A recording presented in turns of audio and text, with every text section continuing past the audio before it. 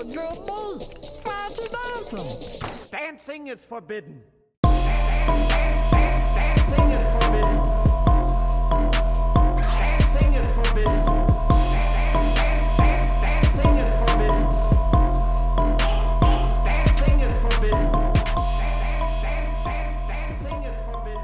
Yoo-hoo, running crew, welcome to Dancing is Forbidden, an Aqua Teen Hunger Force exploration. I am Ronnie, and on this podcast, I am watching through and talking about every Aqua Teen episode, one episode at a time. And the episode we are watching through and talking about this week is Season 3, Episode 8, Moon Master.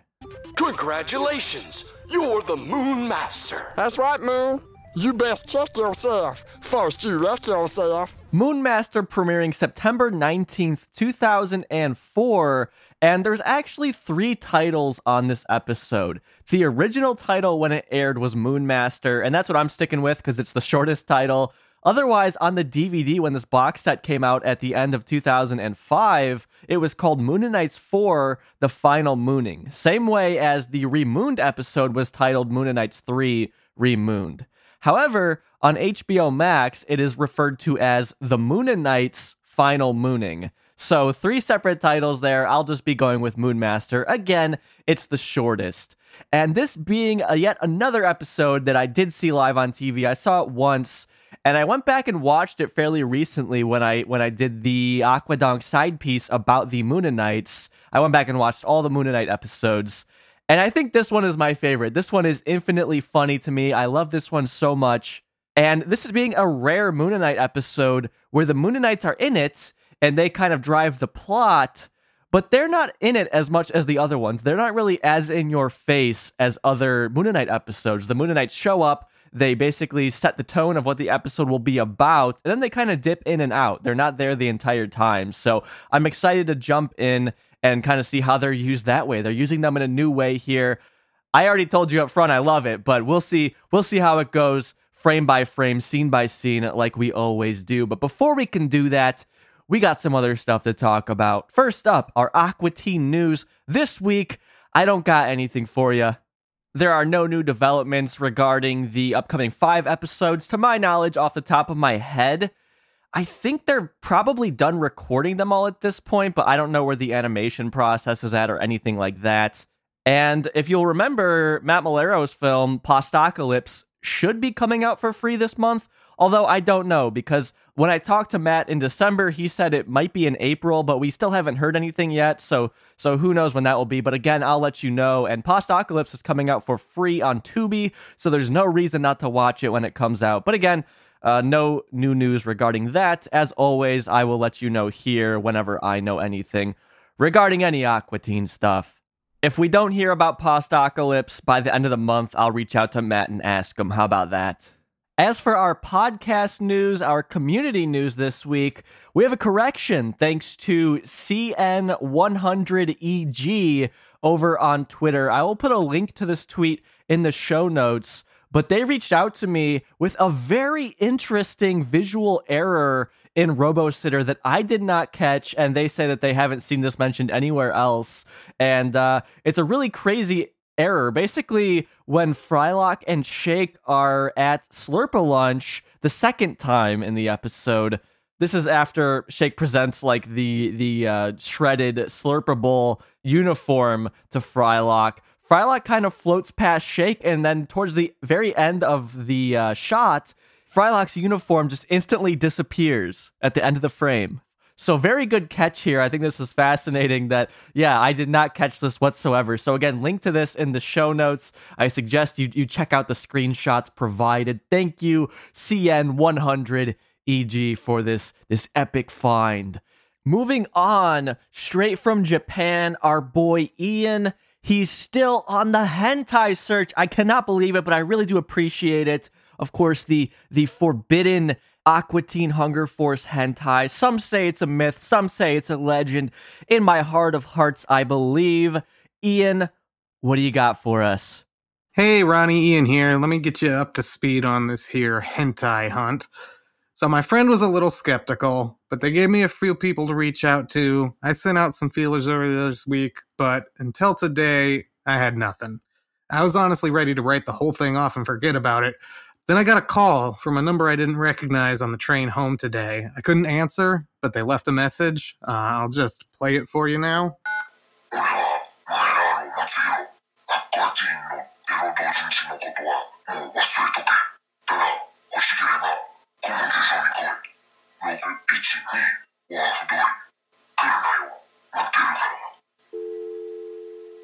So I know you're fluent, but for the listeners at home, this guy says his name is Matsuhiro Malero and basically told me I should give up on finding this Aqua teen hentai, but if I really want it, to come to this address he gave me. Honestly, personally, I think this is just someone yanking my chain. I don't know who, but I am going to be in the area he mentioned this weekend. If I've got some time, I'll go check it out. Not expecting anything, but we'll see what happens. All right, man. Namaste and sayonara for now. Ian, this Matsuhiro Malero guy, he sounds like bad news. You have to be careful. You have to protect yourself. I didn't want you getting caught up in anything like this. I know you were just going to Japan for a beautiful, wonderful vacation, and it's turning into a little bit more than that. I really hope that you can stay safe. I trust your judgment. I know that you've lived there before, so hopefully you will be okay. I can't help but keep going back to this name, Matsuhiro Malero. It sounds familiar, like something that I've heard before, but I don't know. I can't put my finger on it, so maybe if anybody listening in knows, they can reach out. But Ian, please stay safe. Please let us know if anything that you're okay. I know that this hentai is very important to me, but it's not worth your life, so just don't get yourself in a bad situation, okay? Again, you can follow Ian's journey over on Twitter. That is at SpeedBeats with a Z. Link to that in the description, the show notes, whatever you want to call it. It's down there. Just keep an eye on him. Reach out to him. Make sure he's still alive. But all right, I don't know how in a time like this we can focus on what was happening the week that Moonmaster premiered. But the show must go on. We gotta do it. What the heck was happening September 19th, 2004? Let's give it a look. Emulating a late 1930s style all the way to the top of the box office, this week we have Sky Captain and the World of Tomorrow raking in $15 million, which would have been a much more impressive number in 1939 than it was in 2004. This is a pretty low grossing film for being top of the box office. It's $6 million less than the Resident Evil movie we talked about last week. And even that was kind of a lower grossing film. But when I saw this title, for some reason I thought it was a kid's film. Like how a kid's movie was top of the box office, which certainly happens, like with Shrek and films like that. But this is not a kid's film. I quickly found out. It is rated PG, but I don't think it's intended to be a children's film. We have stars such as Gwyneth Paltrow, Jude Law, Angelina Jolie. Not really anybody I was really paying attention to at the time. But this film, again, set in the late 30s with like a futuristic twist. New York City gets attacked by flying giant robots, and a reporter teams up with a pilot in search of their origin, the origin of the robots, as well as the reason for the disappearance of famous scientists around the world. And there's a lot of interesting kind of practical effects in a way on this one, just like old-timey looking effects mixed in with some modern effects like 3D robots and things like that. It's a really interesting and unique look, almost comic booky in a way. It has a 6.1 out of 10 on IMDb and a 70% on Rotten Tomatoes, so pretty decent ratings on this one. And the title here, Sky Captain and the World of Tomorrow, the World of Tomorrow portion is modeled after the 1939-1940 New York World's Fair. That's what it was called. And in case you're curious, there is no shared cast or crew between Sky Captain and the World of Tomorrow and Aqua Teen Hunger Force. Aqua Teen isn't the only show on Cartoon Network causing controversies, though. The day previous, on September 18th of 2004, there's a Powerpuff Girls episode airing in Canada that never quite makes it to the United States. This episode was banned in most countries because of its religious themes, and this episode is called See Me, Feel Me, Know Me. And I'm not sure that this one is on HBO Max. I couldn't find it, but I didn't spend forever looking for it. It looks like you can watch it on YouTube, but it eventually did come to the US in 2009 via the Powerpuff Girls Complete box set. But the gist of this episode is the Powerpuff Girls, they are defeated in battle against all the villains of Townsville. There's just too many of them. These little girls, they can only do so much. So they get defeated, and then it starts to rain, and there's a raindrop that hits the ground, a flower blooms, and on that petal is a gnome. And the gnome basically makes an arrangement with the Powerpuff Girls saying, if you give up your powers, all of the villains will go away. And eventually the Powerpuff Girls are like, okay, we'll do that. That's worth it. And they do it. All the villains do go away. Nomi basically absorbs the Powerpuff Girls' powers and kicks their asses to the curb. And the people of Townsville are so excited that they essentially form a cult around this Nomi character. He becomes like a god in the episode. And to finish up the plot here, long story short, Nomi, the power goes to his head. He becomes evil. And because of that, he breaks the contract because he agreed to get rid of evil. Well, he became evil. So the Powerpuff Girls get their powers back and they basically take care of him. And he realizes that he's a bad guy. But yeah, that episode was banned because of the religious contexts in the episode, this whole cult utopian society that is built around Nomi. And I don't know if it ever did end up airing, at least in the United States, but it sounds like a decent episode. Again, you can watch it on YouTube or if you buy that box set, but I don't know that it's on HBO Max. So moving on here to our music, no new music this week. It's all the same as it was last week. Our top album is Live Like You Were Dying by Cowboy Tim McGraw. This time only selling over 200,000 copies this week, which, I mean, I say only, that's an insane number. Our top single is still Goodies by Sierra. And then our top alternative single is Breaking the Habit by Linkin Park. Last week, in our previous episode, I messed up. I think I said it was Faint or Numb or some other Linkin Park song. It is still Breaking the Habit. That is the song that is currently dominating the top alternative charts this month in 2004. But to take a step back again to September 18th, I would like to announce congratulations to newlyweds Britney Spears and Kevin Federline. Their marriage lasted about 3 years. They divorced in 2007. I remember this. I remember when this happened, and I still don't really know who Kevin Federline is. Is he a singer? Is he a dancer? I don't know, and I don't care any more than I did back then, so we'll leave it there. But congratulations to those two. And before we head to our video games this week, I just want to shout out the album Funeral by Arcade Fire. That comes out on the 14th, so 5 days before Moonmaster premieres. I'm not a huge Arcade Fire guy, but they got some good songs. So moving into our video games this week, and let me tell you, we have a very juicy game to talk about here. We have The Sims 2 coming out on September 14th, 2004, and The Sims is one of those kind of coveted games I always had growing up. I'm sure you're familiar with it, but if you're not, The Sims, it's a simulation game where you build a family and then you build their house and you can make them go to work, you can make them fall in love, you can make them die if you put them in a pool and then take the ladder out and then they swim to death, or you can make them cook a lot and then they burn the house down and you block all the doors. All sorts of possibilities here. You get to play God, and we would play this at my cousin's house, and a few different sets of my cousins had this game, but we never did. But and when I say we, I mean my sister and I, not like I'm referring to myself as we. My sister and I would go to their houses and play this game, and I always wanted it. I never had it until I was an adult, but I've played a lot of Sims 2. I mean, it's The Sims. What more could you say about it? One time I streamed it. This was one of my most popular streams ever because I was playing with my wife, and we had some friends on a call, and I was making all of our friends, and I was trying to make them all woohoo each other, if you know what I'm saying. And I just arbitrarily streamed it to YouTube, and there was a bunch of people, random people who I didn't know watching, getting very invested in the characters and their love triangles, their love stories. So The Sims, great series of games. I kind of want to boot up and play now.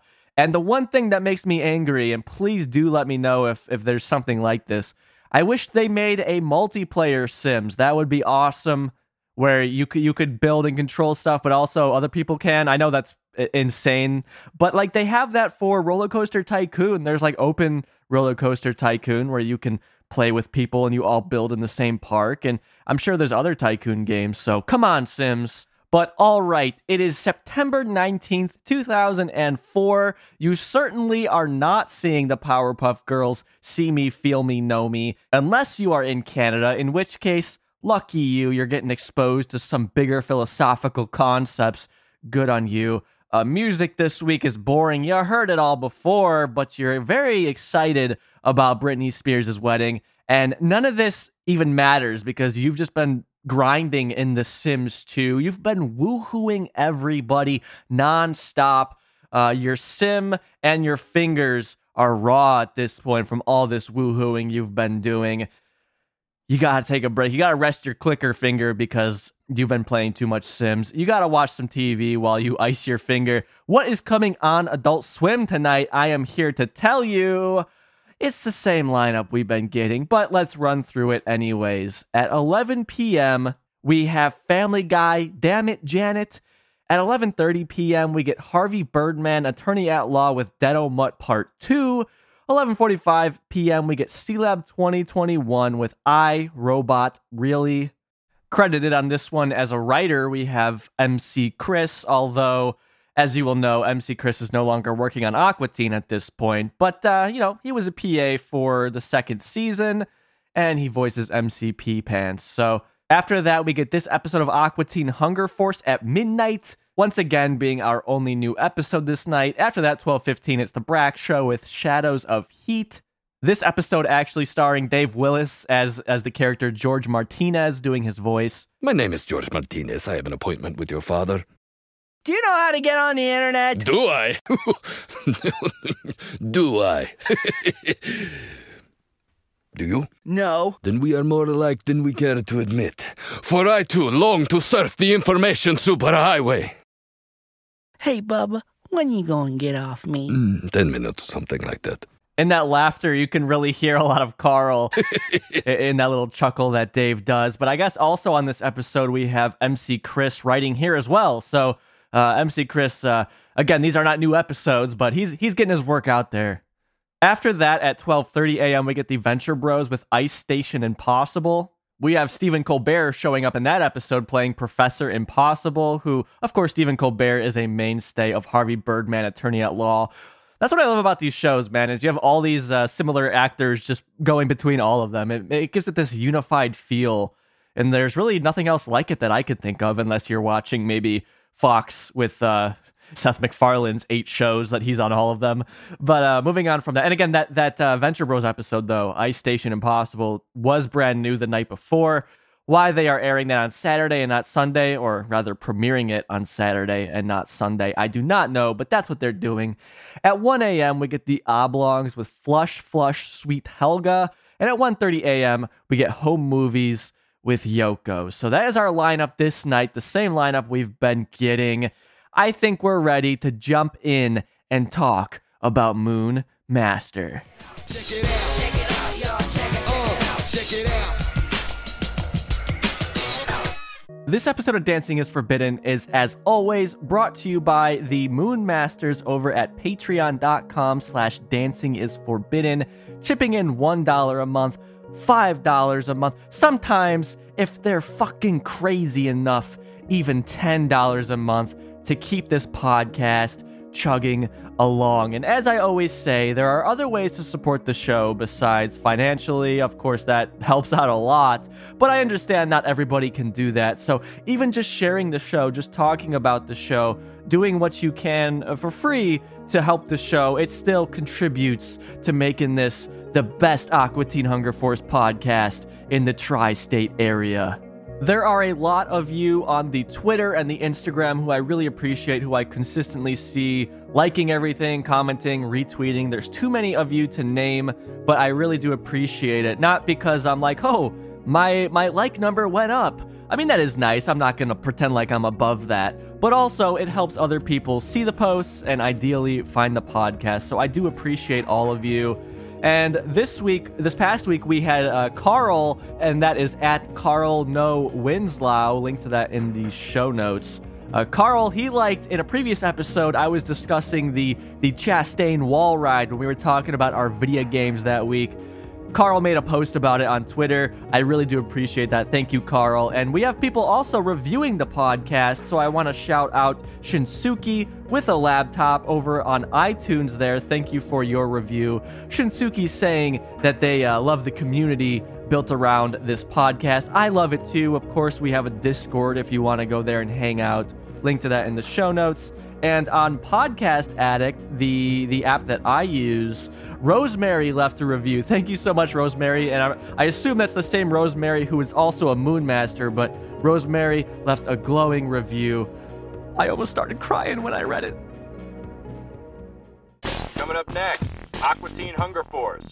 Moonmaster premiering September 19th, 2004 with a TV 14 rating, which, besides the fact that going forward we are basically always going to be at a TV 14 minimum because of the direction Aqua Teen goes in, that is very par for the course for the Moonanites. I mean, if you will recall, the very first TV 14 rating was on Mayhem of the Moonanites. Anytime they've really shown up, it's been a TV 14, except for the episode Supercomputer. They have a little cameo at the end. That episode is rated PG. But yeah, this one, a 14 rated episode, no surprise there.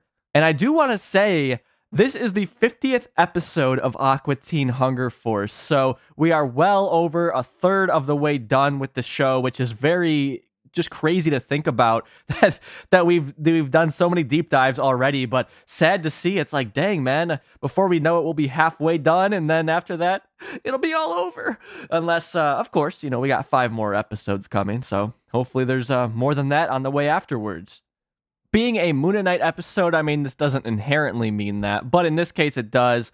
There are no new voice actors here. It's the same cast that we've always gotten.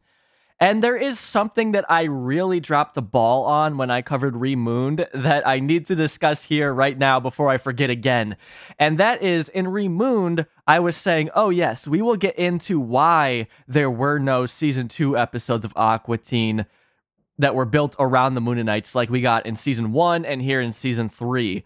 And the reason for that, it's not complicated. It's because during Season 2, they were working on Space Kataz. So it makes sense that they wouldn't want to go and make dedicated episodes to the Moonanites when they were basically getting their own spin-off show. Now, breaking that concept is, of course, we did get Universal Remonster with the Plutonians. So not really sure why that is. But at the same time, we did get Moonanites here and there throughout Season 2. So, you know this. They weren't completely devoid in Season 2. They weren't gone completely. But the reason I understand why Matt and Dave specifically didn't want to write more of these characters that they themselves would be voicing when the idea was that they were already going to be getting their own spin-off show. So that is why very, starkly there were no standout Moonanite episodes, while in Season 1 and Season 3, they got 2 episodes dedicated to the characters. So this, being our 4th dedicated Moonanites episode, and, there are more coming. For example, Moonawana, we get Space Caduce. Moonanites aren't going away, don't worry. And I would not be surprised whatsoever to see them show up in these 5 new Aqua Teen episodes that will be coming. I should say here, editing on this episode, we have one editor, and that is Phil Sampson. And I don't know if we've talked about him on the podcast yet, but he joined on editing on Aqua Teen in Season 2. His first episode would have been Universal Remonster that he was credited on as an editor. He did a bunch of episodes in that season, and in Season 3 so far, he edited on Remooned and Gee Whiz, and then he's back here on Moonmaster, and again, Phil is the only editor on this episode, and you'll be familiar with the fact that basically the editors were kind of like directors in a way on the episode, so you could thank Phil for the timing and some of the pacing on this one. So again, no new voice actors here, and as always, we are not covering Space Kataz here. We will do that on the Patreon. So hey, grab your checkbook. We're jumping in. And if you don't know what a checkbook is, grab your, Bitcoins, your Robux, your cell phone with your Apple and Google Pay enabled. We're jumping in. So opening the episode, we have Shake asleep on the green chair. That's the first shot we see. And then we pull out and we see that Meatwad is looking for his gaming system, which of course is modeled after an Atari 2600. He's looking all over. We have the controllers by the TV, but the system is nowhere to be found. So he's going to wake up Shake, asking Shake if he knows where the system is. Luckily, Shake does know where the system is, and in fact, he was upgrading it for Meatwad by shoving a bunch of cookies and sweet treats inside of it, which of course attracts ants. So Shake is going to go into the hallway. He's going to come back with the gaming system and give it to Meatwad, and again, it's just covered in desserts and ants. Hey, yeah, you. Where is my high-powered video game console? I will kick some ass if I do not find I it. told myself I wasn't going to, but you've been very good this week, so I upgraded it with these special chips. Hey, them chocolate chips. Yeah, and them's ants. It's a new game called Ant Madness. Only this time, the game is real. Can you handle it? Deliciously. How's it work? What's the object? How many bosses must I face? It is a race against time and terror to save the world, starring Eric Stoltz. Oh, yeah, I play this all the time. Play again. Hurry, man, before there's still time. Just roll around in there? Yeah, just piss him off real good. Hurry, man, before there's still time. And at the end of that scene, Frylock kind of floated in, and he is angrily looking at Shake. Of course, we'll come back to that, but back to the clip that we just listened to. There's a really funny visual moment where when Shake is still on the chair, Meatwad literally kind of like tips the whole chair up looking underneath it with Shake on it. So we usually don't see Meatwad being particularly strong, but that's just an ability he seems to have in this episode of just effortlessly lifting up the chair with Shake sitting in it. I mean, even without Shake in the chair, I feel like that'd probably be pretty hard for Meatwad to do.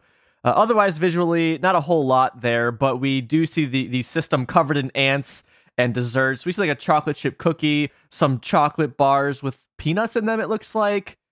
We see what looks like an almond joy, and then I think a wrapper for something. It kind of looks like watermelon if you just look at it based on the colors, but I think it's supposed to be a wrapper. But yeah, again, that thing is just covered in little specks that are supposed to be ants.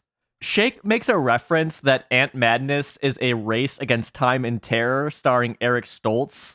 And I looked up that specific phrase and I found the 1995 film The Prophecy, which does star Eric Stoltz alongside Christopher Walken. And that exact phrasing is in the film's promotional material. So here on Amazon, it says, "Together they raced against time and terror to save the world as we know it." That is on IMDb as well. But again, it's on Amazon, which I think is more set in stone. And I think really suggests that was the tagline for The Prophecy, and then Matt and Dave just used it here.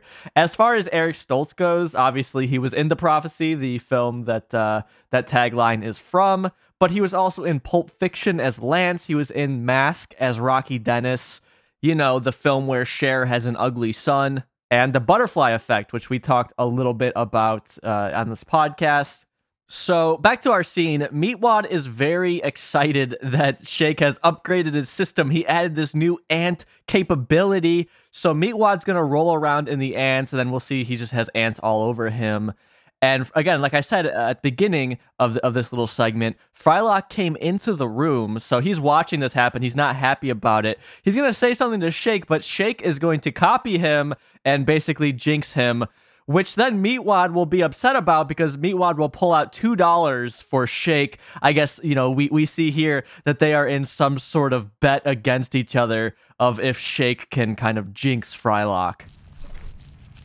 What are you doing? Boom! Damn it! Oh! You are so predictable. Pay up, babe! Shoot. I am the master and the commander. I am the master and the commander. I really like Shake so far this episode. He's got a lot of great lines just off the bat. So Meatwad angrily says to Frylock, "You are so predictable." And I get flashbacks to the previous episode, Robo-Sitter, because in that one, when Frylock reveals the Robo-Sitter and more specifically her name, Shake almost accuses him of the same thing. He's like, "Oh, could you be more original?" Things like that. So I wonder if they were kind of inspired by the previous script to call Frylock predictable again. I'm not really sure, but I really felt a strong parallel there between these two episodes. Meatwad is covered in ants, but they don't really do anything with it. They don't have him getting bit or anything like that. It's nothing like the Fire Ant episode of Space Ghost. It's like a funny visual gag, but they don't really play on it, which I think is good. This episode, it's got things to do, and Meatwad getting bit by ants isn't one of those things. So from there, we are going to cut into Frylock's room, where Frylock is cleaning out Meatwad's game system. Frylock here using what I assume is supposed to be compressed air to clean it out. He's just blowing all the crumbs out of this thing, and the can he is using, there's no labeling on it. I mean, we could see that there's purple on it. There's a white area in the middle where typically the name would be on a product, but there's nothing there. But the other visual aspect of this clip is that Meatwad will say, hey, I got this game underneath my pillow, and he'll pull it out. We see the game is called Moon Master, and on the cover, we have kind of a gladiator kind of guy, but he's standing on, I guess it's supposed to be the moon. It kind of looks like Mars, though. It's like reddish looking, and there's like a city, like this ancient kind of cityscape in the background, but you can tell he's in space. It's absolutely crazy. And then Shake's going to come in the room and start kind of dominating the conversation. Any more chocolate in there? I think we got it all. Damn, that's a good game. Challenging, yet nutritious. So let's play it again. Damn, don't you have any other games? I found this one under my pillow. Thanks to the game fairy. What's it called? The anal blazer? Because that's what you like to play over and over, don't you? You know how you play it? I'll tell you. Level 1's at a truck stop filled with lonely truckers. Level 2's at a public restroom along the highway. Shake. Oh, you won already. What do you want to do? I rule your world. That's Meatwad. He's angry it happened again, and of course, again, he is pulling out two $1 bills and putting them on the bed for Shake. Shake, he's making out pretty good here. I am looking up Anal Blazer video game, and I am very disappointed in every single one of you, myself included, that nobody has made this game yet. Anal Blazer, come on, what a title on that one. I like how Shake just comes up with this off the top of his head, gives us a rare insight into his mind, maybe. It looks like the production company behind Moonmaster is called Stay Inside Games.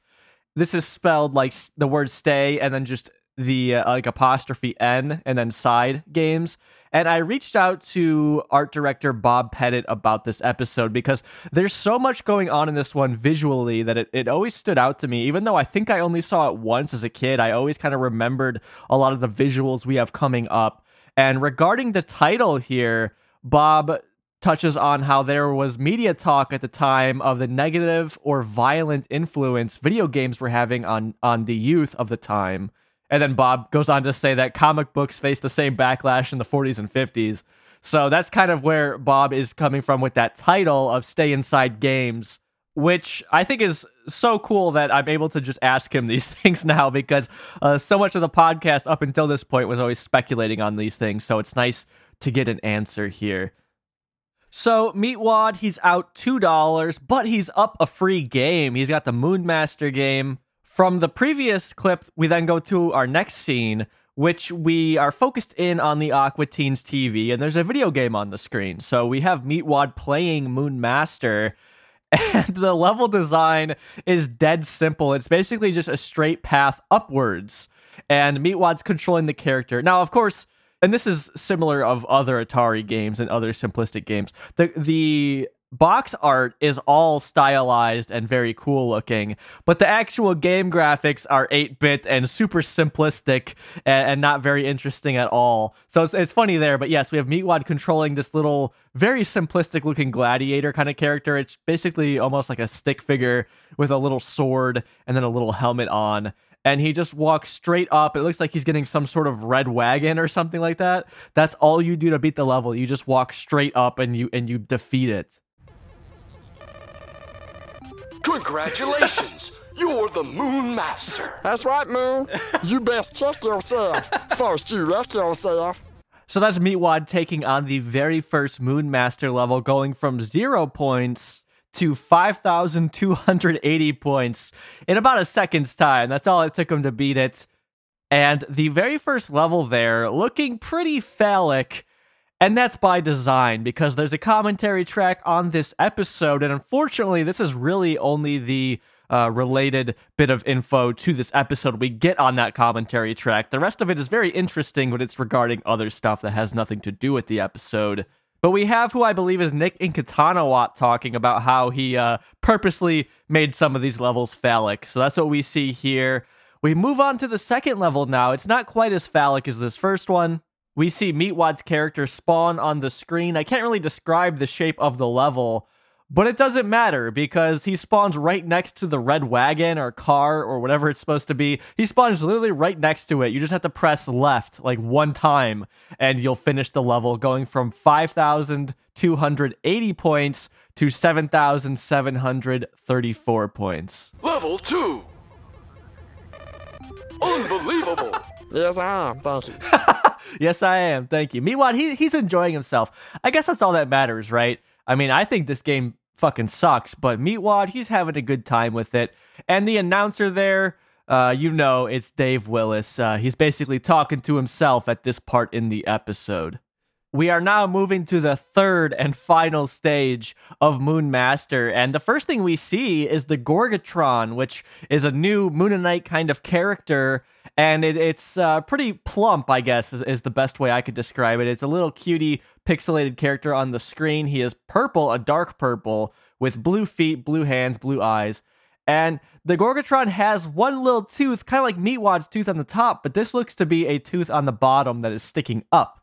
And we have the Gorgatron standing basically outside of the map, and it's in love. We see some little hearts go above his head, and the Moon Master character will just shoot out a bullet that goes first up and then just cuts a hard right, goes to the right, and knocks out the Gorgatron. The Gorgatron falls down on his behind, and there's a little broken heart above him. It's very sad. But the level design here, very phallic as well. This looking way more like a penis than even the first one. But again, it doesn't matter because the point of this one is not to get to the red wagon. It is to just kill the Gorgatron, a mechanic we had never seen up until this point, but I guess Meatwad just knows how to do it. And this will catapult him from 7,734 points to 1, 2, 3, 4, 5, 6 points. And I should mention, because I talk a lot about, at the time this episode came out, I was in 5th grade. This is a number I was obsessed with in 5th grade, 7734. You type that in on a calculator, turn it upside down. Well, let me tell you, you're seeing the word hell there, and I was a bad boy. That's what I was living for at the time. Level 3. Beware the Gorgatron.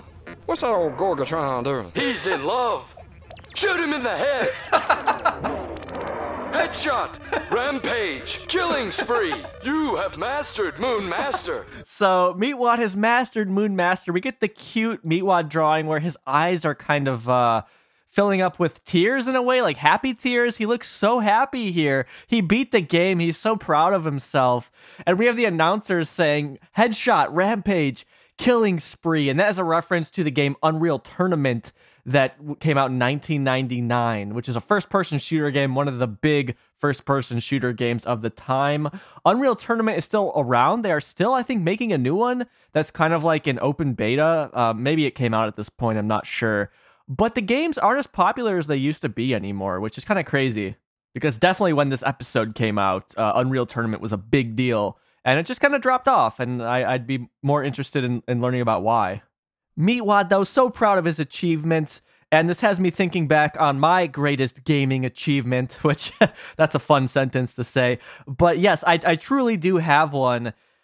One of my favorite games of all time, or should I say, it probably is my favorite game of all time. It is called Natural Selection 2.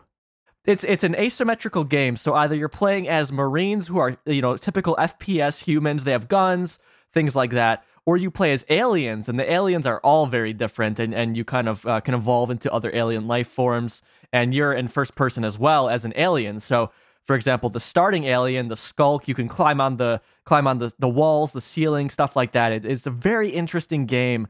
And there's also a real-time strategy aspect where one player on each team plays as the commander, and they kind of tell the team where to go, what to do, like what rooms we're trying to take, and you're basically fighting over the map and control of the map. So that is one of my favorite games, and I entered into a rookie tournament for that game in 2017, and my two buddies who were like my best friends since high school, they entered with me. So it was 3 of us, and then we had a couple random people we got matched up with. And the whole tournament, again, it was for rookies, so people who didn't play at highly competitive levels. But there were a lot of very good players playing. And so my friends and our team, we were just called Team 5. Other teams, like there was even a team with a coach who had like a name picked out. A lot of teams had names picked out. We didn't have a name. We were just Team 5. The very first match we played, it was like best of 3s, and we lost. But there was a losers bracket. So we went to the losers bracket, and we won every single game in the losers bracket, and we competed in the finals. So we lost the very first match, but we made it to the finals. We ended up losing, as you would expect, because the team that won was very, very good. Again, they had a coach and everything like that. But just to get that far was crazy, and I couldn't believe it, especially after losing the first one. And my friends and I weren't super great at the game, but we all pulled together with our new buddies and brought Team 5 to second place. So in that game now, next to my name, there's a little second place icon, which is very cool. So I know what Meatwad feels like here. That was definitely one of the highlights of playing video games ever in my life. It was so fun. But Meatwad, he's not going to get a little badge next to his name. He's actually going to get a visit from the Moonanites. You are the Moon Master. No, in way. Yes, way, for we are blessed to be in the presence of the Moon Master. But nobody makes it past level 3. Someone just did, bow down before him, for he is our Lord. That's right, kiss the floor. Now get up, you're sick. A million space pardons. Okay. So that was he was bowing down in front of Meatwad, kissing the floor. And I like when the Moonanites land, they don't just come in through the door or knock, they just jump through the furthest window on the front of the Aqua Teen's house. So, of course, they vandalize the property. But they are here congratulating Meatwad. Nobody ever gets past the 3rd level. Instantly, you know that's bullshit because Meatwad did it no problem. So the Moonanites are going to explain why they put this game out into the world. And then we get a very interesting montage, just visually something we don't normally get from this show. To me, it's very reminiscent for the King of the Hill fans out there. There's a very early episode of that show where Hank is having a bad dream or something, and it's just of a completely different style than we normally got from that show. And that's the same thing here, because we will see Meatwad's game system with the Moonmaster cartridge in it. We'll see that floating through space. We will then see Ignignokt floating through space because he's telling the story. It's basically like he's standing there panning across the screen while there's space behind him. And then same thing with Meatwad. We'll see Meatwad kind of reacting to this story while he is going through space. So visually, it's very distinct from anything we've ever seen on the show. But ultimately, we will see the Gorgatron on the moon. Behind him, it is covered in flames. Of course, you know, it's our classic Space Ghost Hansen flame. So again, Ignignokt is explaining why they put this game out into the world. We get this cool visual montage. Let's give it a listen. We have distributed this game to seek out and find gifted warriors to aid us in our real-life struggle against the real-life Gorgatron. He's real. And he hates us. And he hates us. So we saw the Gorgatron again on the moon, and he looked very similar to how he looked in the video game, except he looked very angry here. In the video game, he was in love. He was happy. He was smiling with hearts above his head, but that wasn't the case here. There's an interesting visual component that I noticed that I don't think you would notice unless you're going through it frame by frame. But what I noticed is that because we are seeing the Gorgatron on the moon, from there we fade back to Meatwad in the house. And during that fade back, initially Meatwad is super pixelated, but then once the fade is over, he pops back to being just like a normal fidelity. Similar to if you've ever been watching a streaming service and then your internet kind of gets a little bad, it gets pixely, and then it might come back to being crystal clear again. That's similar to what it was like. I think just kind of being an example of the limitations at the time of the software they were using when they're trying to blend scenes like this, I guess. But moving on here, was explaining that the Gorgatron hates the Moonanites, Ignignokt and which, I mean, if he did, who could blame him? Because those, the Moonanites suck. they're assholes. But now is very, you'll hear it, but you'll see if you watch the episode, he is holding a piece of paper, reading off of this piece of paper, but there's a typo, and he likes it. The Gorgatron has destroyed our armies and villages and people and all of our pets, and he has laid waste to our craps. Crops is what I typed, But it says craps. I know, Craps is funnier. I've processed that humor. It should be craps, because craps is a funny word. Maybe we'll go with that. Anyway, the needs of the many outweigh the needs of the one. And if you think I got that from Star Trek, you are very wrong, mister. So won't you please help us save our crabs? Please stop fueling my silent rage. So, again, this is something we've seen from when the Moonanites first showed up in Aqua Teen. I think that, like, the first season, really, just goes along with Ignignokt, but at a certain point, he kind of develops his own character, and he goes against Ignignokt a lot and doesn't take what Ignignokt is wanting to do as seriously, which I like. It makes it more interesting than him just being a hype man for Ignignokt and just basically repeating what Ignignokt says, but in a more crass way. I like when he has his own little personality, like we can see here. He's not even taking this seriously. So what exactly is this? What are the Moonanites doing here? They're about to reveal that. Essentially, this game was just a plot to find people who are gullible enough to think that they actually did this huge achievement, and then they're going to try and get money from them to buy from the Moonmaster catalog. So Ignignokt will walk out with the Moonmaster catalog, the official catalog. It says that on the front. Then Meatwad will start looking through it. Basically, the visuals of the catalog are the same as the game cartridge. It's like the guy with the sword standing there. He kind of looks like a Roman warrior or something like that. But he has like a gold cape on, gold helmet, gold boots, things like that. And he's standing on what's supposed to be the moon. Again, I think it looks like Mars because it's red. But Meatwad will open the catalog, and we'll see on the back it says, "Are you a Moonmaster yet?" They will reveal there's also an instructional videotape, and that has similar graphics on the front. And then finally, Ignignokt will mention some sort of book called Who's Who Among Moonmasters, and you can get your name in the book if you pay even more. So it's all just basically a giant scam. They're here to rip people off and make money. Anything for the future of the moon. What kind of craps y'all grow up in? You got up there, man. It's the moon. First, we must train you. You can't go into battle like that. He's right. You would instantly turn to vapor. Well, what you need is our free warrior kit. Oh, most definitely. We're selling it, and you're buying it. It's got the helmet, energy bars, electric shoes, Gorgatron repellent, Moonmaster stickers, and now for the first time, instructional video. And it's all free. Okay, how do I get that? You pay far out the ass for it. It's just 3 easy installments at $29.99. Unless you want our race to die, which it seems like you do. Oh, no, I don't want that, but I thought you said it was free. It was free. A true warrior would have jumped on it like a beast before it went straight up to $99.99. Well, damn, I guess I do need training. What you need is recognition. For a one-time charge, get your name placed in this handsome leather-bound volume of Who's Who Among Moonmasters. You're the only one, and you're on page 1. Hey, you know what? This a pretty good deal. Yes, it is, Kathy. So, yeah, they're calling Meatwad Kathy. Not really sure what that is in reference to. But back to the beginning of that clip, we had Meatwad asking, "Oh, what kind of craps do you guys grow up there anyways?" He's using their lingo at this point, as Meatwad tends to do. We've talked about that a lot on the podcast. But I love just giving it all away. He's like, "We don't grow anything up there. It's the moon." So, I mean, of course, it was clear that this was all a scam. But yeah, we see what it is. They're like, "Oh, well, you can't just face the Gorgatron. We need you to help us fight him, but you need to buy all this shit in this magazine to do so." And the price for all of this was all over the place. First, it was free. Then it was 3 easy payments of $19.99. And now it's $100 that you have to pay, I think, just for the magazine or the catalog. And then from there, you order more stuff.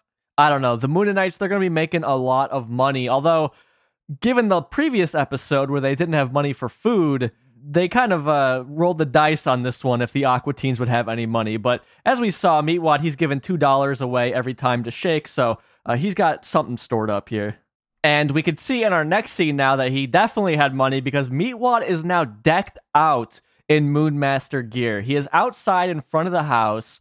He has on the Moonmaster helmet. He's got on the Moonmaster cape, the electric shoes, and all of this is gold, of course. And then he's holding the Moonmaster lunar scepter in his hand. And he's going to be calling for Shake to come outside.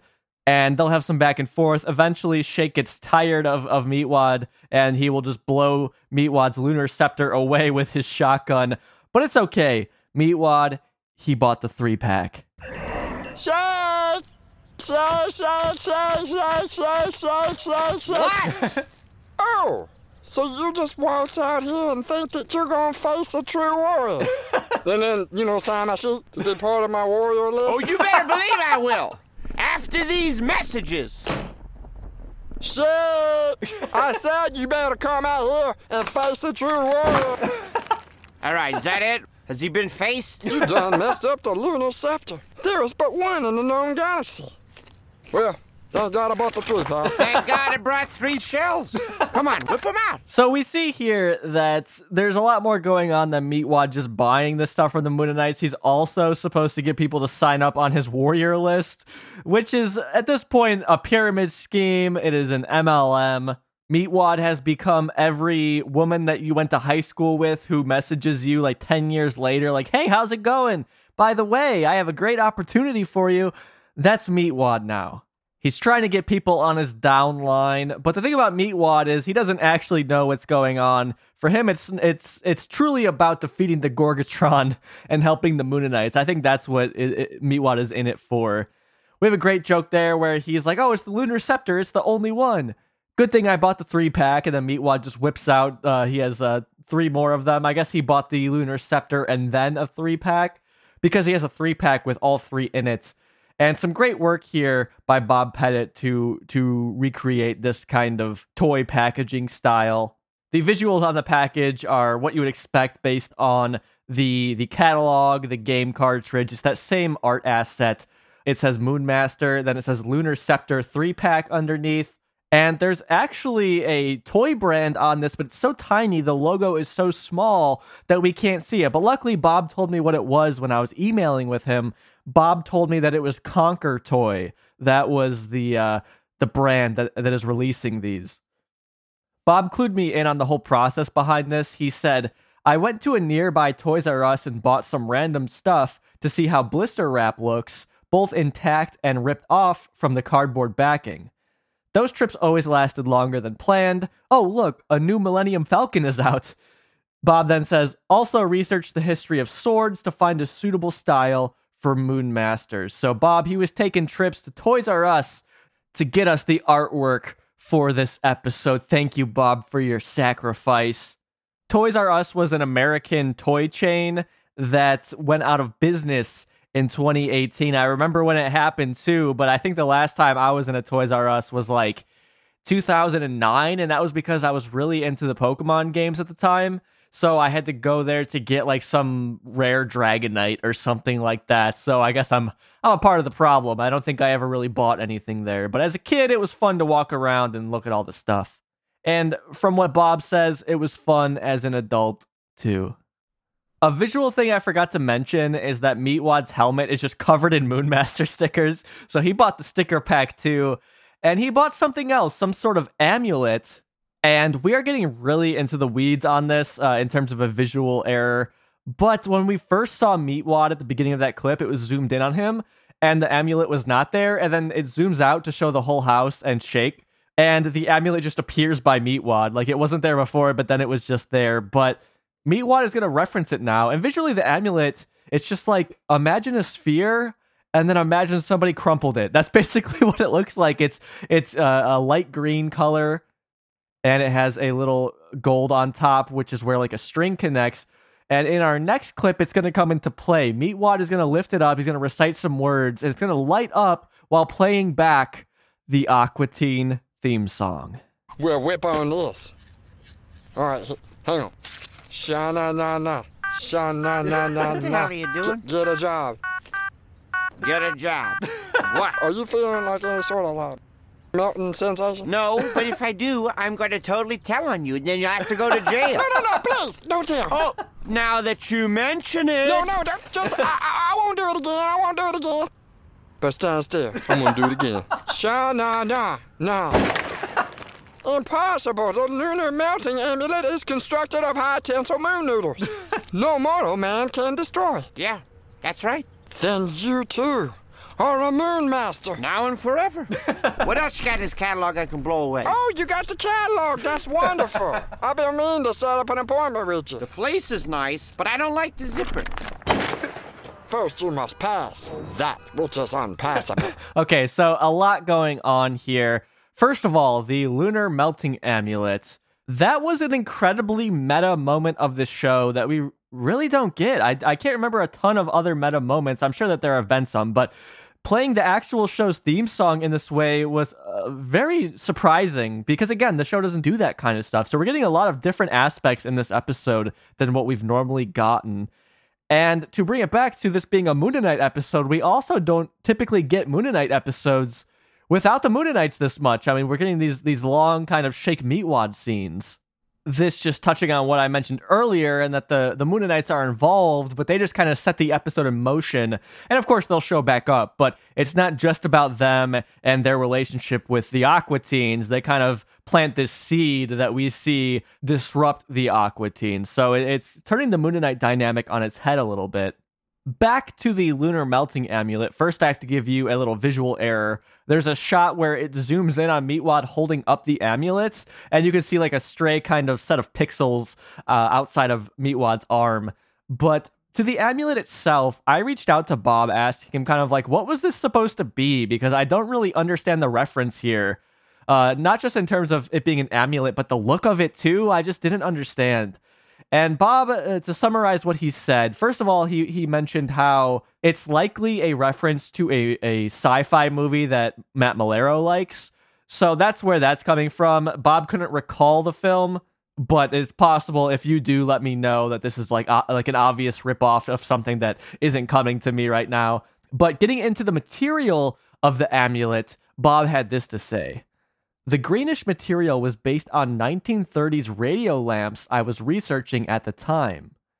As the family was gathered around the radio, lights down, listening to a mystery theater program, before television, the radio was the living room center of attention, and before that, the fireplace or the hearth. They could look at these small glowing lamps almost as a fireplace of old, imagery accompanying the sound. There's an interesting essay out there on the role of the fireplace in housing architecture, how it changed locations within the household as it ceded importance to the radio and TV, eventually ending up in the basement rec room in the 1950s and 60s mid-century modern houses. So there's a history lesson for you from Bob. He actually sent me some photos that he referenced at the time for this amulet. So I'll post these on the Twitter and on the Instagram. Keep an eye out for those if you want to see what Bob was drawing on when he was literally drawing this amulet. Because again, to me, it's so visually distinct, but I'm like, what is this supposed to be? But Bob sent me one photo that I'm like, oh, I could see where he was inspired to draw this. Another visual thing I want to mention is I mentioned that Meatwad was wearing the electric shoes from the catalog. Well, when he moves up to shake at one point in the previous clip, his little feet move. Like he, I guess, has little feet in these shoes instead of just normally rolling. So that's a funny little visual there that we don't normally get from Meatwad because he typically does not have feet. And then lastly, in that clip, Shake took the catalog out of Meatwad's hands and was looking at it. And then that's when Meatwad's like, oh, you have the catalog too. Meatwad was all excited about that. But then Shake will throw that in the air and then blast it with his shotgun, just like he did the amulet before it and the lunar scepter before that. So Meatwad is going to give Shake the test that nobody can pass except for Meatwad. He's the only one in the world who passed it. Well, surprise, surprise. We cut right to the end of that experiment. Shake, he passes it too, and the Moonanites come into the room. Congratulations! You're the Moon Master! In your face! Unbelievable. No way! Beyond all comprehension. Nobody makes it past level 3. Wait, say buddy. Remember me, guys? That's him. You remember him? Hey, guys. Oh, yes. How surprisingly delightful. 2 Moon Masters in one house. What are the chances? I'm not surprised. Me neither. I'm damn good. So remember, Meatwad, he is dressed up in the Moon Master swag. He is proudly displaying it, and the Moonanites are like, oh, nobody's done this before. They seem pretty rehearsed in this. First of all, I'm impressed that they're able to come down instantly after somebody beats the game. I wonder how that technology works. But they kind of are committed to this bit at this point of doing this. I have to wonder if they have done this to other people. And of course, we will see, spoiler later, that there's one other character in the show who they pulled this on. But what about people outside of the show? I wonder if they've pulled this on any other people. And this is some free prompting for you. If anybody here is in the fan fiction community, I think that you could easily write pieces about other characters being invaded by the Moonanites here after beating this shitty game. And back to the video game element, because I think this is really the last time we're going to get the video game element in this episode. It's kind of cool this season that we've had a big kind of shift towards video games. We've seen them a lot throughout the episodes. I mean, Video Ouija was based on it. This episode is basically based on it. We had Shake in Robo-Sitter playing a video game, which, by the way, in that episode, I didn't describe what he was doing, but you couldn't really see. You just kind of saw shapes on the screen, but it didn't stand out to me as anything. And I was watching some old MTV with my friends, and we were watching it on YouTube, and it had the commercials in it. We were watching Date My Mom, for anybody wondering, that gem of a show. And there were a lot of video game commercials. And I don't know, I guess I don't really see commercials anymore. But at work in the break room, the TV is usually on. And I feel like I don't see video game commercials there, even when I have Adult Swim on at work. So at the time, video game commercials were very prevalent, and maybe this is Matt and Dave writing about video games sincerely, or they were maybe trying to appeal to their audience a little bit more. That'd be a good question to ask those guys. But all right, I'm not the only one wanting to ask questions. Shake is going to ask a question. He's going to ask how this whole thing works now, since he is one of the chosen ones. He is a Moon Master. How does the process begin? So how's this work? We got nationals? See, you also the savior of their race, like me, okay? So you gotta buy all the stuff in this catalog.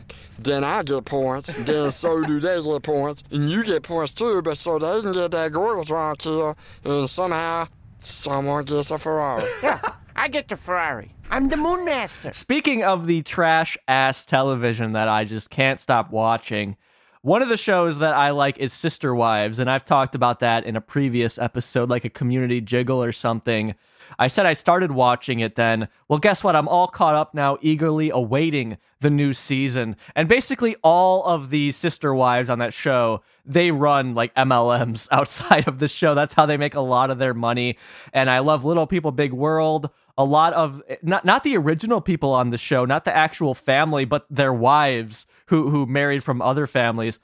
They are doing MLM things on Instagram, and it's so funny to see all this shit. And also people that I've known in my life who have tried to do MLMs with like weight loss, who just suddenly start posting out of nowhere, hey, I've been losing lots of weight with this drink. Like, they're writing in a style they've never written in before. It's so glaringly obvious.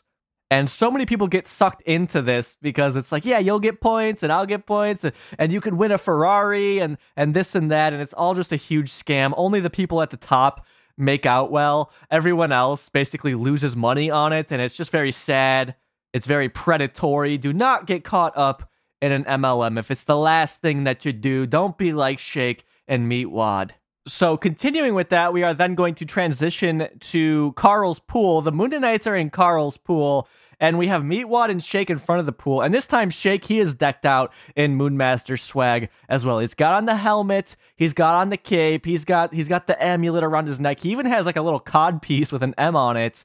But he has the stickers, but they're not on his helmet. The stickers are all over his body. He's got a lot of stickers on him. In case you're wondering, I count 20 stickers, but it's kind of hard to differentiate between them, so I could be off on that. Maybe more like 21. I don't know. Anyways, the Moonanites explain, all right, you got to go out and get people to sign up to this. And this is the great thing about this show having such a limited budget and a limited amount of characters. Because, of course, Frylock's going to float up. He's not going to be pleased that the Moonanites are hanging around with Shake and Meatwad. And because he's the only other character there, he's going to get swarmed by Shake and Meatwad to sign up to also be a Moon Master. Now what? Go out and find 50 others that are rich enough to take pleasure in this facade. Yo, sign my thing. Well, you already signed mine.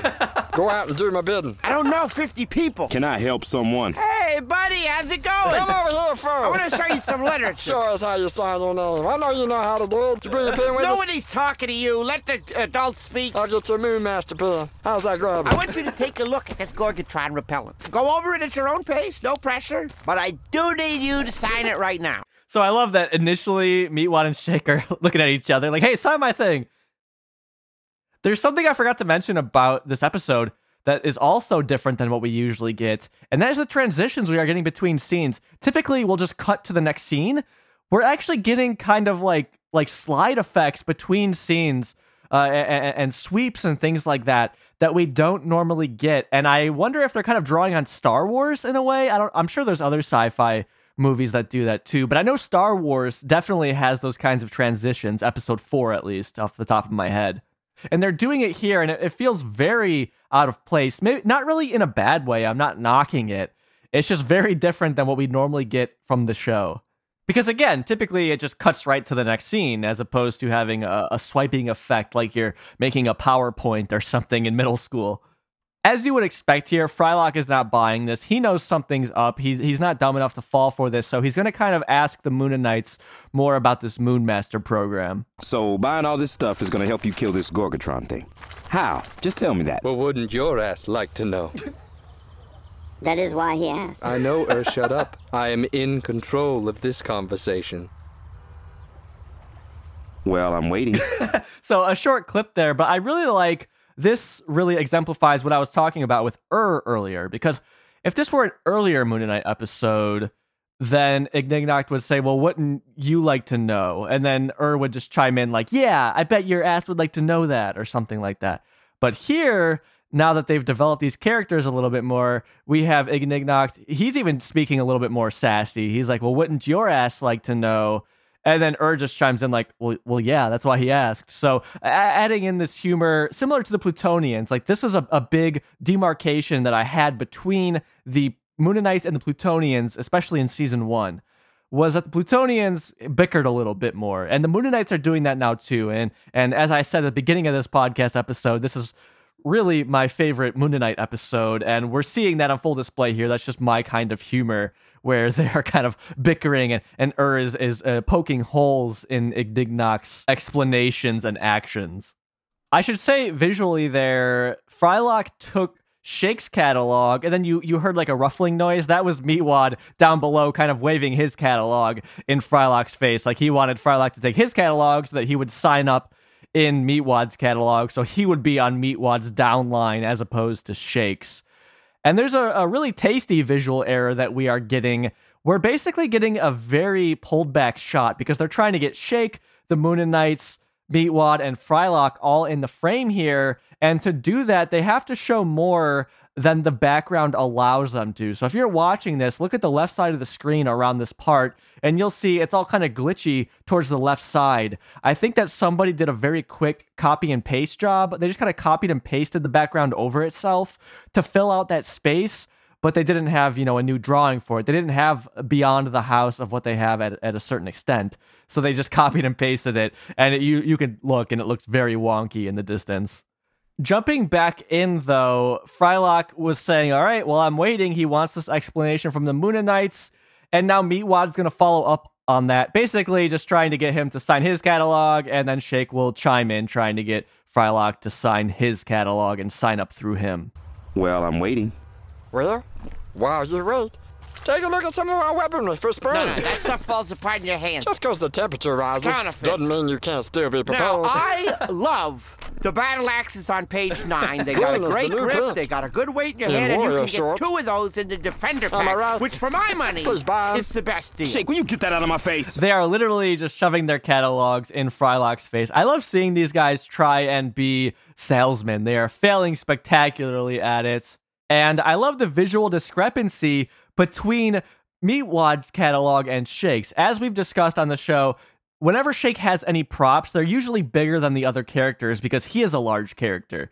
So Shake's catalog is much bigger than Meatwad's, and when they're kind of like holding them next to each other at certain points, and you can see that Shake's is much bigger than Meatwad's. It's very funny, but that's what they have to do to get it to look reasonable when Shake is holding it, because otherwise everything would just be mini for him.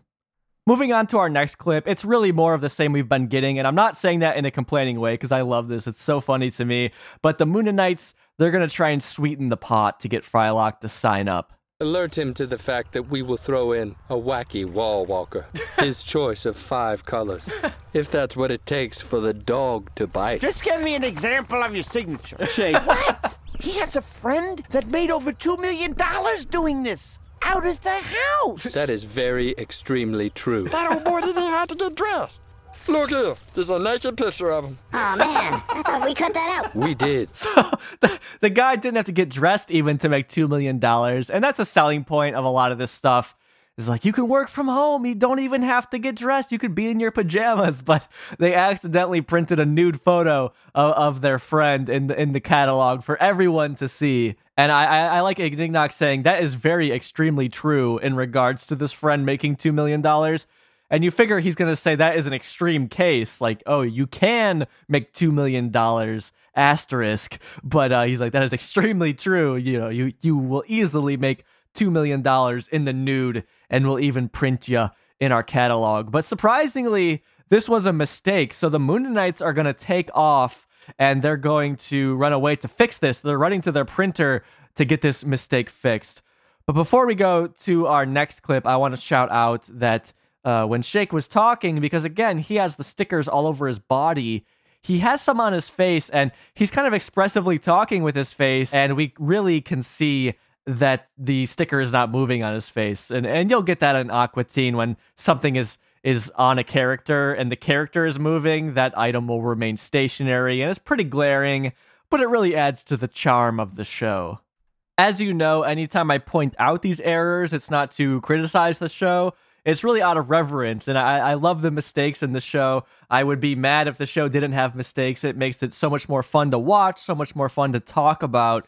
And it shows us that something can be great but not be perfect, which I think is a very important lesson, that they didn't sweat the small stuff. It doesn't matter that the stickers aren't moving realistically with Shake's animation. It's fine. Moving on, the Mooninites are going to swim out of the pool, and they're going to go around front to their spaceship, which is parked in the Aqua Teen's driveway. Frylock is going to follow them and point out a pretty glaring inconsistency in their story. If you will excuse us, we have a meeting with our printer on the moon. Well, why would you want to go up there? I mean, that's where this Gorgatron is, right? Well, I know that. I said that, but it's his nap time now. Because he sleeps during the day. But at night he feeds. And it's always night on the moon. Don't with me, So there is again pointing out, it's always night on the moon. So what you're saying doesn't even make sense, Ignignok. But yeah, obviously, we know this is bullshit. Frylock knew this was bullshit, and he's just making it more clear with the Mooninites need to go back to the moon. Apparently there's printers on the moon, by the way, because they seem sincere in that aspect of having to get this fixed in the catalog. So that expands a little bit more of our moon lore, that there are printers up there. This is printed locally on the moon. We're going to have another Moonmaster show up, and this time it's Carl. That's right, they're bringing Carl in towards the end of the episode here. He is wearing the Moonmaster helmet. He's got on the cape. He's got the sword, he's got the codpiece, and he also has the electric shoes.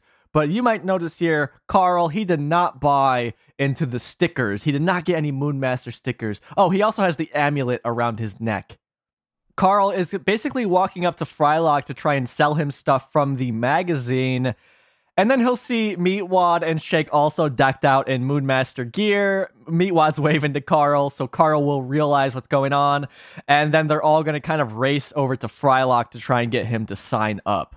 Hello, lady or gentlemen of the house. My name is insert name, and I am the one and only Moonmaster, savior of, Oh, man. They already talked to you, didn't they? Damn it! Who? Well, he ain't looking. Would you sign this? No, you don't. Sign mine. I'm the one. I need points. I'm still a cadet here. Please, Moonmasters, silence. Yeah, shut up. So, poor Carl, he's still a cadet here, and he needs somebody to sign up. A very fun visual thing on the helmets. The helmets are supposed to say Moonmaster on them, but a lot of the time throughout this episode, it's reversed. So instead of having Bob basically do two angles of the helmet, of course you know that they're just having him do one angle and then they flip it, they mirror it when a character is looking the opposite way like they do with everything else on this show. But because there is text on it that says Moonmaster, the text is reversed. So actually the first time we saw that helmet, when Meatwad was wearing it out in the front yard towards the beginning of the episode, you couldn't even tell what it said because it was reversed in that initial shot. So I didn't even register in my head that it was supposed to say anything until right now. I noticed Carl's helmet did say Moonmaster. So very funny there that a lot of the times it is reversed. You can't even read what it says, but it is supposed to say Moonmaster.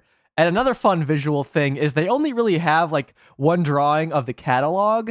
So if you look at the way that Carl is holding this catalog when he's reading the script, it's at a very strange angle. It's not the angle he would really be holding this at, but they only had it drawn at this angle. So, hey, that's the angle it's gotta be.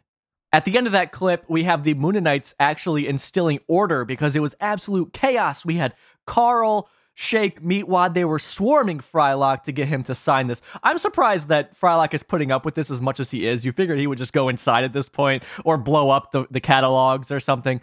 But, Frylock here, he's getting swarmed. The Moonanites call for silence. They're going to pull a little trick on the Moonmasters, and then they're basically just going to hop in their spaceship and fly away. The Gorgatron approaches. Uh-oh. Wait a minute. Are you serious? I only got one signature. Are we ready? You're always ready, for you are a Moon Master. That's right. And see you later. We gotta go harvest our crabs. Please. So that's the Moonanites taken off. Shake says he only had one signature. I have to wonder who it is. Is it his own? I wouldn't suspect it is. Did he get Meatwad to sign it? I guess Meatwad could have signed it because he doesn't fully understand the situation that's going on here.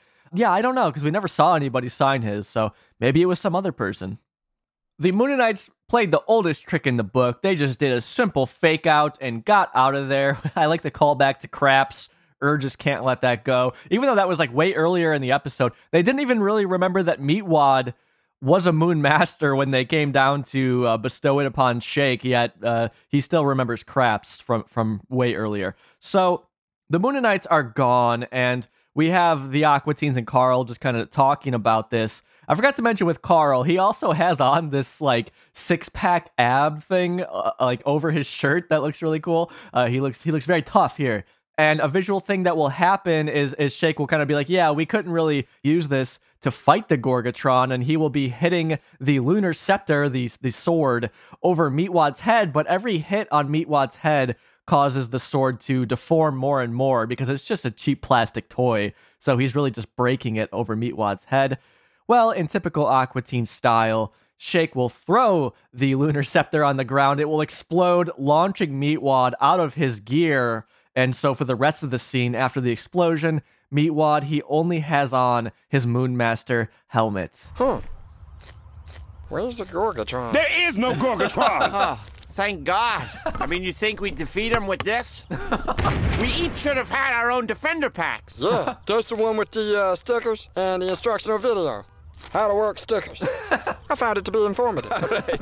Look, for the record, I know that there ain't no Gorgatron, all right? I'm just doing this for the Ferrari. You know some naked dude made over $2 million doing this out of the house? I know. They were friends with that guy. So Carl here, he's like, I'm not a total idiot. I understand there is no Gorgatron. I'm not doing this to help the Moonanites. I don't think that there's actually a threat. He's just in on the MLM aspect. He wants to just scam people and make money. And I think that was pretty evident on his delivery when he was trying to recruit Frylock, that he was literally just reading it out of the catalog, not even changing the name to Frylock. He just wanted the money. He was in this for no altruistic reasons whatsoever. Which, I mean, it's Carl. What do you expect? I'd be disappointed if he did want to help the Moonanites. I have to really wonder how much all of this swag that they bought was, because it seemed like everything was incredibly highly priced. I wish we would have gotten to see inside the catalog. I would have liked to put together how much each of these guys spent on this shit. We have our last clip of the episode now. We are up on the moon, and we are just close in on the Moonanites. We have Ignignokt and standing in front of a pile of Moonmaster swag. And we're going to see two new items here that we heard about but did not see up until this point. First of all, we see the Moonmaster energy bars in the background. I wonder if they wanted to work those into the episode outside of this and couldn't really find a way. I'm not sure. They should have had Carl eating some of these. I think that would have been good. And then we also see the Gorgatron Away spray that they kind of reference, the Gorgatron Repellent. And that is a purple can with a Gorgatron on the front. That's really it. It's pretty nondescript. And the energy bar is the same kind of art asset we've seen on all of these products. It just says energy bar on it. So we have the Moonanites there, and then we pull back and we see the Gorgatron is on the moon. So it is like a real creature. will go to spray it, and then the Gorgatron will step on Tell him, with your parallelogram mouth. See, what you need is the official keychain. So you gotta upgrade to the Stargate pack. You mustn't face the Gorgatron with your keys all willy-nilly. He's right. Oh, shit. You're the Gorgatron? Yes, I told you this was a mistake that you were making. I tell you what, Gorgatron. I'll throw in the keychain. How you like that? You like that, fatty? You are a fatty! He said no, with his foot. With his foot. That got cut off. I couldn't quite hear the T that Enignox said because it cuts right into the theme song. But yes, that is Moonmaster, although there are a couple things about that clip I want to discuss. First of all, Enignox saying, like, tell him with your parallelogram mouth. I was like, is that a quote from a song? That sounds so fucking artsy to be in an Aqua Teen episode, but anytime I Googled it, I would just get references to the show, so I don't know if they were calling on something, but I feel like I really heard that in a song somewhere, so if you know, please let me know, because it's driving me crazy. References the official keychain, but to get that, you have to upgrade to the Stargate pack. And, we've had Stargate jokes before, the Fargate and Universal Remonster. So fun to see Matt put in a reference there to something. I don't know if he's a Stargate fan per se, but something he is aware of at least. And then we get a visual error in this scene. They have to pull so far back to show the Gorgatron that if you look above the stars on the screen, like at the very top, it's just black. Like the stars just cut off, because typically, the Moonanites are small characters. They can zoom it. They really just zoom in on them when they're on the moon. But because the Gorgatron is a giant monster, they have to really pull back. And again, we're just seeing the edge of their backgrounds here, and they have to fill it in with something. So they just filled it in with black. All right, that is Moonmaster, aka Moonanites 4, the final mooning, aka the Moonanites final mooning, depending on where you're watching. Before I give you my thoughts on this one, what can we learn from this episode? I try and be thoughtful with these. I don't know if it works or not, but this one is, I can't ignore it. Don't get involved in an MLM, a pyramid scheme, unless... Now, there's an aside to this. Unless you're like a huge popular influencer, then I think it could work as long as you don't mind fucking ruining people financially who can't afford it. If you're okay with exploiting people financially like that, then have fun with it. You'll be fine. But if you're not in that position, and also if you have morals, do not get involved in a pyramid scheme / MLM. You probably will lose money. So, on to my thoughts here. I already said it. I can't hide it. I can't fucking joke around with it. I love this episode. It's so funny. It's my favorite Moonanites episode. I guess my only complaint would be not a lot of Frylock, but even then, there's a decent amount of Frylock in this one, and we get Carl in it too. I hit a lot in this podcast episode about how Moonmaster is different than the other Moonanite episodes, and it's because of that I really respond to this one positively. I very much enjoy this one.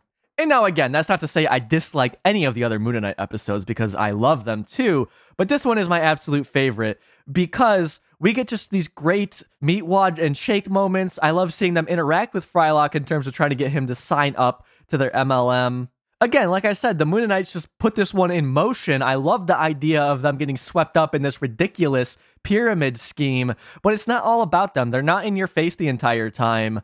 And when they do speak up, it's usually pretty funny. It's for a reason other than just to get screen time and dominate the conversation. I mean, Enignox even says that in this episode. He's like, I'm in charge of the conversation, or I'm in control of the conversation, or whatever.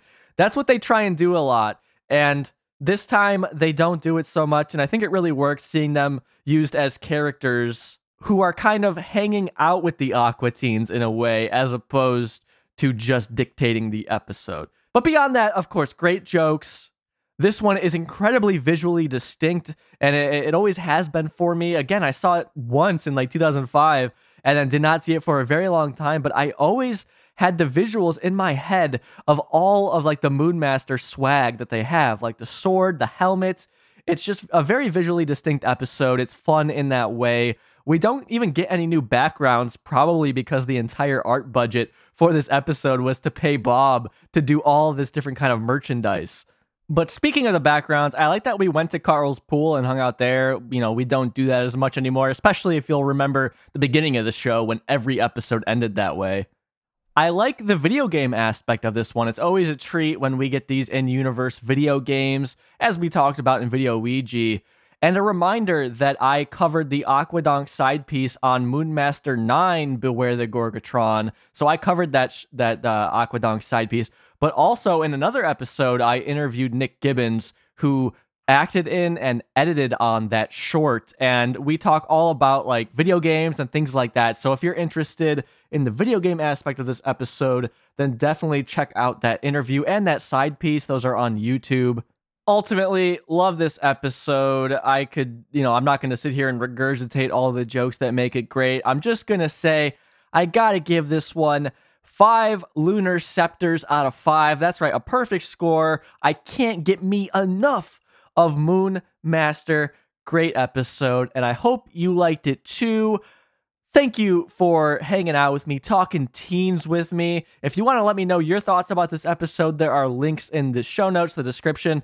Also, if you're listening on Spotify, you can respond to the little question there about how you feel about Moon Master, or respond to something I said in this podcast. Of course, gotta say thank you to the Moon Masters who support this podcast. I gotta say, it's a lot cheaper to support this podcast than it is to fight the Gorgatron. And unlike the Moon Master business in this episode, the real-life Moon Masters supporting this podcast are actually making a difference, unlike trying to kill the Gorgatron, because nothing in that catalog was going to help with that. So, of course, shout out to our number 1 in the Hood G tier patrons, Sean, Ian, Captain Buford, Robinson, and Jason. Jason, happy belated Spirit Journey Formation anniversary. He posted about that on the Discord. You guys can practice signing your name in my Moon Master catalog any day of the week. I'll see you all next week. Bye-bye.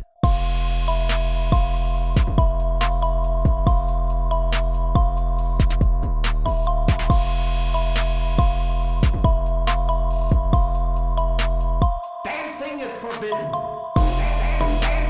Dancing is forbidden. Nobody makes it past level 3. Wait, except I did. Remember me, guys? That's him.